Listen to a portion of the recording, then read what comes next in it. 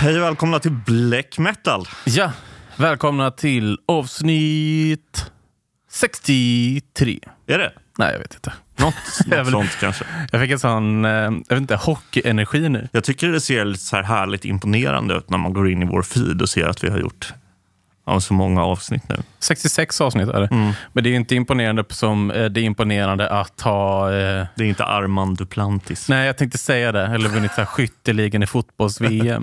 Eller så Caroline Seger som har gjort 340 miljoner landskamper för svenska landslaget. Ja. Det är inte, men det är ju kanske... Och sen ändå missar straffen i OS-finalen.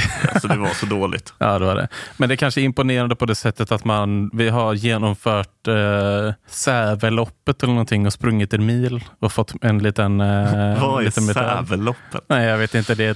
Jag såg det idag bara att det är ett lopp som är ett sidningslopp också för Göteborgsvarvet. Jaha, okej. Ja, just det.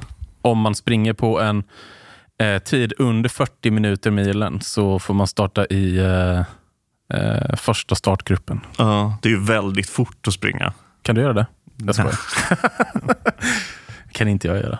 Jag har sprungit en mil under 50 minuter. Det är bra. Strunt samma. Vad ska vi prata om idag, Theo? Naturvetenskapliga studier 1,5. Förra gången pratade vi om kolon, så jag säger väl då att det här avsnittet heter Naturvetenskapliga skrifter 1, Jardin de Plant. Ja, precis. För det vi har läst den här veckan är alltså andra halvan av naturvetenskapliga studier som vi då började läsa förra veckan, men som vi delade upp i 2 eftersom den är jättelång. Yeah. Och nu har vi läst då del 2. Eller inte del 2, utan vi har läst den andra halvan. Andra halvan och första delen. Och den består då av, framförallt får man säga, av en bok som heter Jardin de Plant. Trädgården med växter, typ. Och men jag ska prata om lite den. Ja, spännande. Jag ska prata om den lite nu. År 1895 är Strindberg i Paris. Var annars. Sedan tidigare, det tror jag vi har nämnt någon gång förut, så befinner han sig på ett sjukhus för behandling av psoriasis i händerna och diverse mentala åkommor också. Han mår inte så bra, Strindberg. Nej. I alla fall. Och den här Antibarbarus, eller som jag skrivit i mina anteckningar, Anto Barbarus, vilket låter som en riktigt läskig finsk hockeyback. Ja, det gör det verkligen. Den pratade vi om förra veckan. Det var liksom den första delen av naturvetenskapliga texter 1. Den hade inte blivit någon succé. Det var den här boken där Strindberg liksom försöker ställa världens kemi på ändan. I princip. Och lyckades. Inte. För att vetenskapsmännen, de kritiserar August jättemycket då för att han inte vet något om vetenskap alls. Och det har de ju rätt i. Men skam den som ger sig. När han sitter på psoriasis-sjukhuset så tänker August att nu får det vara slut med halvmesyrerna. Go big or go home. Han ska sluta med skönlitteraturen och helt satsa på vetenskap.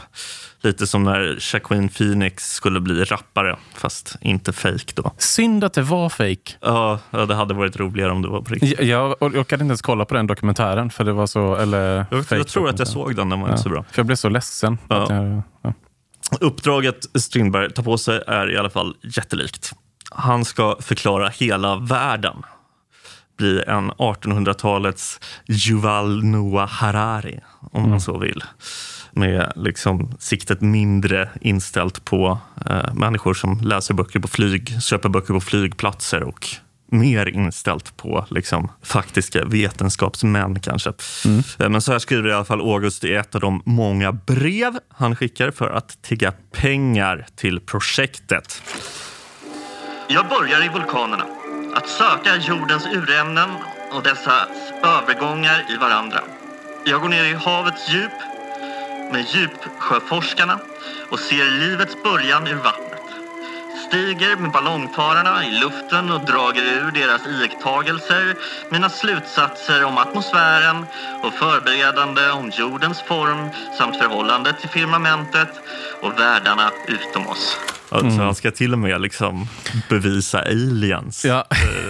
Låter det lite som. Och en annan rolig grej han skriver i de här breven där han ber om pengar Han skriver då till en snubbe som heter Hedlund, en förläggare som då ska ge honom pengar för den här Sapiens-boken. Så skriver han ber Hedlund att inte låta några vetenskapsmän läsa manuskriptet och att heller inte fråga om sådana råd, med förklaringen att Strindberg då har varit naturforskare sedan han var 14 år. Och Hedlund bara, ja, vi kör. Här får du pengar. Ja. Men är det inte så att Hedlund redan har betalat Strindberg för texter som aldrig släpptes och att han sedan slipper betala Strindberg en gång till och att det är därför han bara, vi trycker väl ändå. Jo, så kan det nog vara. Ja, det här var i alla fall allt jag hade om den här boken. Men jag har sparat en sak här som jag tyckte var väldigt rolig om det här med att de inte hade släppt i Göteborgs Handels- och Sjöfartstidning som var tanken från början då. Nej. Att det skulle bli en artikelserie i tidningen. Ja. Vilket sen också, jag kan säga en liten spoiler till recensionsdelen, men det var många som inte riktigt hade brytt sig om Strindbergs artikelserie tror jag. För att flera tidningar skriver om så här, här kommer en bok som redan har släppt som artikelserie i GHT. Och så har de inte gjort det, för de har inte velat ha dem. Men i alla fall, när Strindberg då inte får utom det, utan när han skriver ett brev till Hedlund och Hedlund då har gått med på att släppa det här som en bok, så skriver han han tackar för hjälpen, så skriver han: otacksam är jag, ty det är en nåd att få leva redan det, och det är väl en plikt att leva till vad pris som helst. Därför förlåt att jag klagade, vilket är en klassisk Strindberg att be om ursäkt för att han har betett sig som ett as mot någon. Vill ni trycka Jardin de Plant så är jag glad, och ni ska icke betala mig till det ni redan gjort. Däremot vill jag säga er en hemlighet som förläggare röjt mig, och det finns inte en bok av undertecknad som icke går hem. Den går på namnet och den råa nyfikenheten. Det är så jävla... Så mycket såld där inte. Nej, och han har ju framförallt skrivit en massa... Han har ju skrivit några böcker som kanske har sålt helt okej. Även om han liksom aldrig var någon bestsellerförfattare. Men framförallt har han ju aldrig skrivit... Eller han har ju skrivit massa böcker som liksom har varit riktiga stinkers sett till liksom, alltså försäljning. Ja. Alltså böcker som ingen har köpt. Alltså Giftas 2. Han har skrivit liksom... Vid sektioner 1 kom som bok, va? Den sålde väl inte... Sålde ingenting. Det har ju spelat in som sagt 66 avsnitt innan det här. Och kanske ett 10 av de gästavsnitt kanske. Och specialavsnitt. Så vi säger att vi räknar på lite över 50 verk som vi pratar om. Är det en handfull av dem som har sålt bra? Ja, alltså... Hemsöborna. Det är ju också så här, alltså när han skriver det här har ju Hemsöborna fortfarande inte sålt bra. Alltså Hemsöborna började sälja bra senare i hans liv typ. Alltså på 1900-talet, början av 1900-talet. När Hemsöborna kom så blev det ingen publiksuccé alls. Men den var ändå, gjorde ändå att folk blev väldigt nyfikna och ville ha nästa när han skrev i Havsbandet. Ja, men det var framförallt att, så här, att kritikerna älskade Hemsöborna. Men den sålde inte jättebra. Nej, det kanske jag minns fel då. Ja, jag tror det. Ja, nej, en handfull grej i alla fall som har sålt ganska bra. Ja, precis. Alltså typ Giftas 1 sålde jättebra. Ja. Röda rummet har väl sålt ganska bra. Tjänstekvinnans son, den första kanske? Kanske... Tror jag sålde helt okej, men å andra sidan typ absolut inte Tjänstekvinnans son 4. Den köpte ju liksom ingen, eller 3. Ja, precis, för 4 kom först när han var gammal. Senare. I alla fall, han säljer inte på namnet. Nej, det gör han inte. Vad tyckte du om den här boken? Alltså vad finns det att tycka? Det är skittråkigt. Det är ju ingenting, det står ju ingenting av värde heller. Alltså det finns ju ingenting att ta fast taggad på. I början av Jardin de Plant, för där skriver han ju, alltså det är bara en naturbetraktelse av att gå in i Jardin de Plant och titta på liksom blommor och sådär. Och det tyckte jag var rätt fett. Eller det var ju liksom som den... Alltså det är någon gammal så här vi har läst där han skriver om liksom havet typ.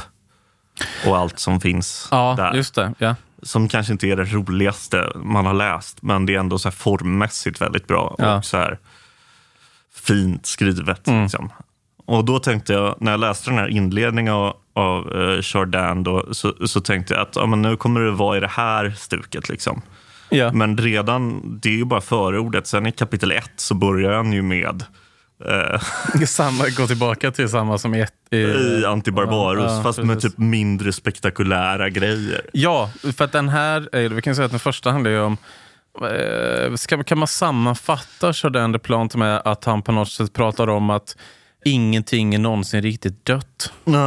Att det är ständig förändring hela tiden. Ett intressant resonemang som han gärna hade fått utveckla lite mer, men när han pratar om att förr så sa man att när man släckte en låga så förflyttades elden bara tillbaka till urelden. Just det. Och att moderna forskare menar att den upphör. Och då säger Strindberg, vad då upphör? Ingenting kan upphöra. Så att det hade han gärna fått berätta lite vad han menar precis, med. För sen släpper han bara den tråden och går vidare till någonting annat som han tycker om vetenskap. Och den första texten heter ju då Stenarnas suckan, som är, han drar inte det resonemanget särskilt långt, men det är lite som att han försöker säga att stenar också lever. Vilket är intressant. Men det är ju inte intressant läsning. Nej, alltså ibland så bränner det ju till lite grann. Alltså både i Jardin de Plante och den, heter den Sylva Sylvarum, alltså den som jag skrev efter. Ja, men just det du pratar om med stenarna och med liksom ingenting dör någonsin, allt det där, och man kan egentligen inte veta någonting om någonting. Kommer han in på lite och sådär, och det är fine och lite intressant. Men sen så bara snör han in i 30 sidor på någon jävla alpros. Ja. Och en alpros som har vad var det? 4 ståndare och det är en blomma med lite konstig utformning. Ja. Som man är helt jävla besatt av. Och man fattar aldrig riktigt varför han är besatt av den. Nej, och att han också jämför växter med människor på ett märkligt sätt genom att säga att de fungerar exakt som djuren gör. Att de reproducerar, de andas, alltså, det är ju konstigt, för det är ju ungefär, alltså det är så dum argumentation att det påminner om det som folk håller på med på Twitter. Att man tar de sämsta argumenten hos motståndaren och sen så motbevisar man dem. Det är lite alltså att han använder sig av så konstiga jämförelser med djurvärlden, att det finns så mycket annat. Jag menar, det finns en sak som man kan peka på hur växter och djur inte är likadana, och det är väl kanske att de har inga ben. En sak. Nej. Vad kan de göra? De har ingen ryggrad. Nej. Alltså Strindberg håller ju på mycket med det här också, att om växter har nervsystem eller inte. Och ursäkta min extremt dåliga NO-kunskap, men det har de inte, va? Svampar har väl det, men annars så är det väl mest så att man fortfarande inte riktigt vet hur växter funkar, men att nervsystem kan jag inte tänka mig att de har. Men däremot så reagerar de väl på ljud och sånt. Ja, för det pratar ju Strindberg mycket om, att växter faktiskt kan reagera på saker. Liksom. Han snackar också mycket om att solen är en kamera. Men vilket han menar att det är så jävla flummigt, men han menar att liksom solens avbild så att säga finns i alla växter. Och hans liksom största bevis för det här är solrosen. Som ju ser ut lite som en sol. Man, jag vet inte om det finns så många andra egentligen. Nej. Och baserat på det så tycker han också att liksom solrosen är den högst stående växten. Vilket jag kan hålla med om. Jag älskar solrosor. Det är min favoritblomma. Ja, nej, jag vet, alltså det är inte så smart det här Strindberg skriver, så kan man säga. Men däremot så är det inte heller särskilt roligt. Så att det kanske inte så många som läste det, tack och lov.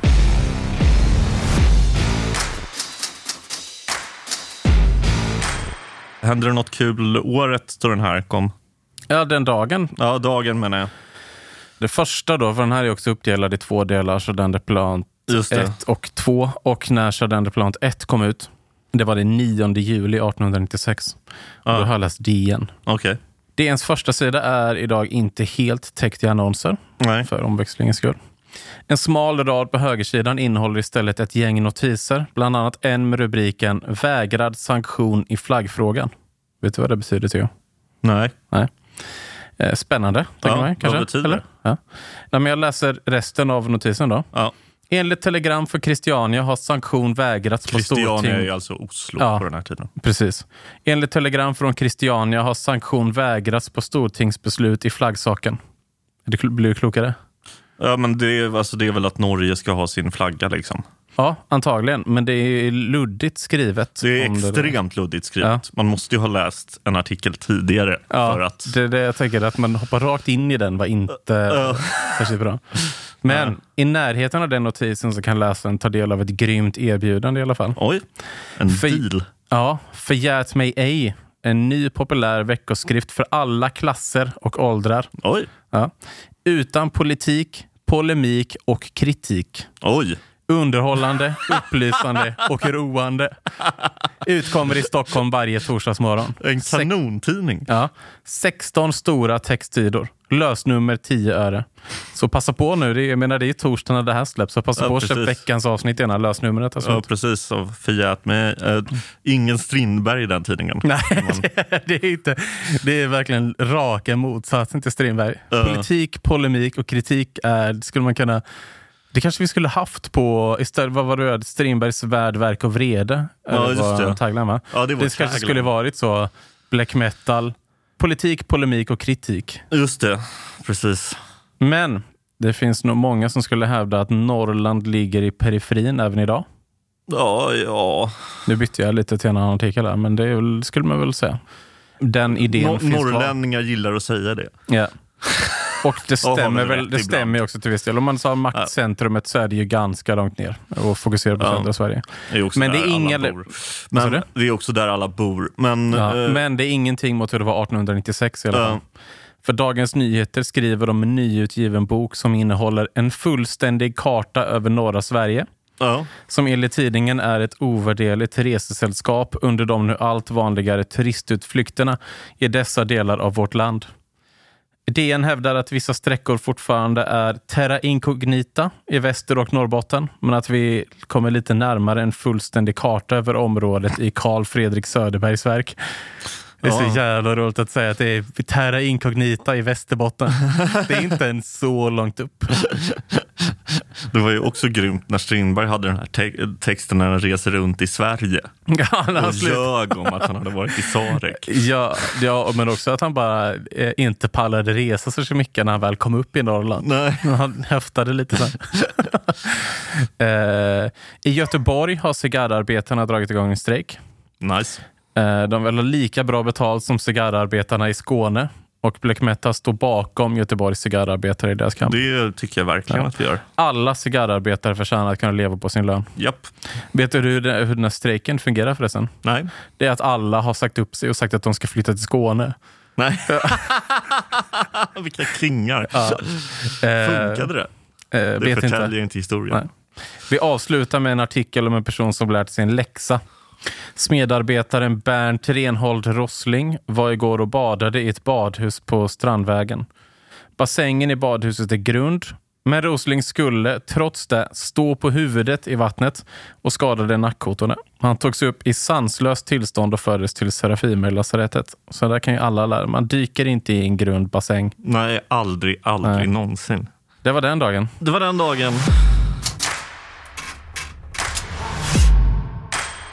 Vill du höra recension? Jättegärna. Vad tyckte kritikerna om... Ja, de tyckte inte så mycket då eftersom de inte ens visste om att den inte ens hade publicerats som artikelserie GOT. Men tydligen så var det någon Torild Wulf i Nordisk Revy som recenserade den. Men den går inte att få tag på, så jag har bara läst lite ut av det utdraget som finns där. Så jag läser bara här vad Torild Wulf skriver. Han sätter sig överallt. Som vetenskaplig forskning under generationers arbete vet att avlocka naturen av dess hemligheter. Han gör sig själv till ofyllbar auktoritet i vilken självtagna egenskap han först river sönder hela vår uppfattning av universum och sedan vill han med en anspråksfull gest lära oss hur vi efter hans anvisning ska finna sanningen. Löjligt! Och hur är det med Strindbergs auktoritet? Lyser inte igenom på varenda rad att han med en vidlyftig beläsenhet förenar den mest barbariska ruttenhet i grundvalarna. Det är en tvärsäkerhet som blott föds av lättsinnigt vetenskapsdilettanteri och fostras vidare av okunniga beundrares kritiklösa gillande. Vad ska allt detta betyda? Är det en genialisk hjärnas sista vanmäktiga dödsbrattlingar? Vad kallar psykologerna ett fall som detta då en för normal och kraftig hjärna välvar fram en tallös mängd naturvidriga idéer? Kallar de det degeneration eller något annat? Tiderna är verkligen osäkra och stenarna må sucka. Oj. Vilken ending. Ja. Hårt. Ja. Ja. Så det är andra veckan i rad. Strindberg får kraftig kritik av vetenskapsvärlden. Det var väl det vi hade idag. Den här veckan blev ett litet kort avsnitt. Nästa vecka så kör vi Naturvetenskapliga skrifter 2. Och då kör vi hela boken på en gång, för den är ganska kort, har jag fått reda på.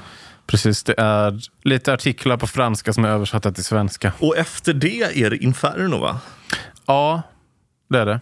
Vi kan väl säga nu, vi hoppar över Strindbergs första hustru. Ja, vi kanske tar den sen, någon gång. Vi får se. Men den kommer inte komma på ett tag i alla fall. Vi kör vidare på lite Strindberg-grejer här, så kanske vi bakar in den vid senare tillfälle bara. Ja, precis. Tack för att ni har lyssnat. In och ge oss ett högt betyg på... En sån rating, och tipsa era kompisar. Alltså, om du lyssnar på den här podden så får du jättegärna säga till liksom en kompis: hej, lyssna på den här podden, den är kul. Ja, eller bara sitt på jobbet när ni sitter i de här öppna kontorslandskapen. Så är det så här, fan, har du lyssnat på black metal? Gå till the water cooler och prata om den där. Och om ni är nya så välkomna hit. Vi kanske ska köra lite förklara podden lite mer igen nästa avsnitt från vad vi gör. Kan vi göra? Så kan ni som har lyssnat på podcasten utan att förstå någonting äntligen fatta vad det här är för någonting. Ja. Men tack för att ni har lyssnat, så hörs vi om en vecka. Hej då! Hej hej! Thank you for listening to this Polpo original. You've been amazing.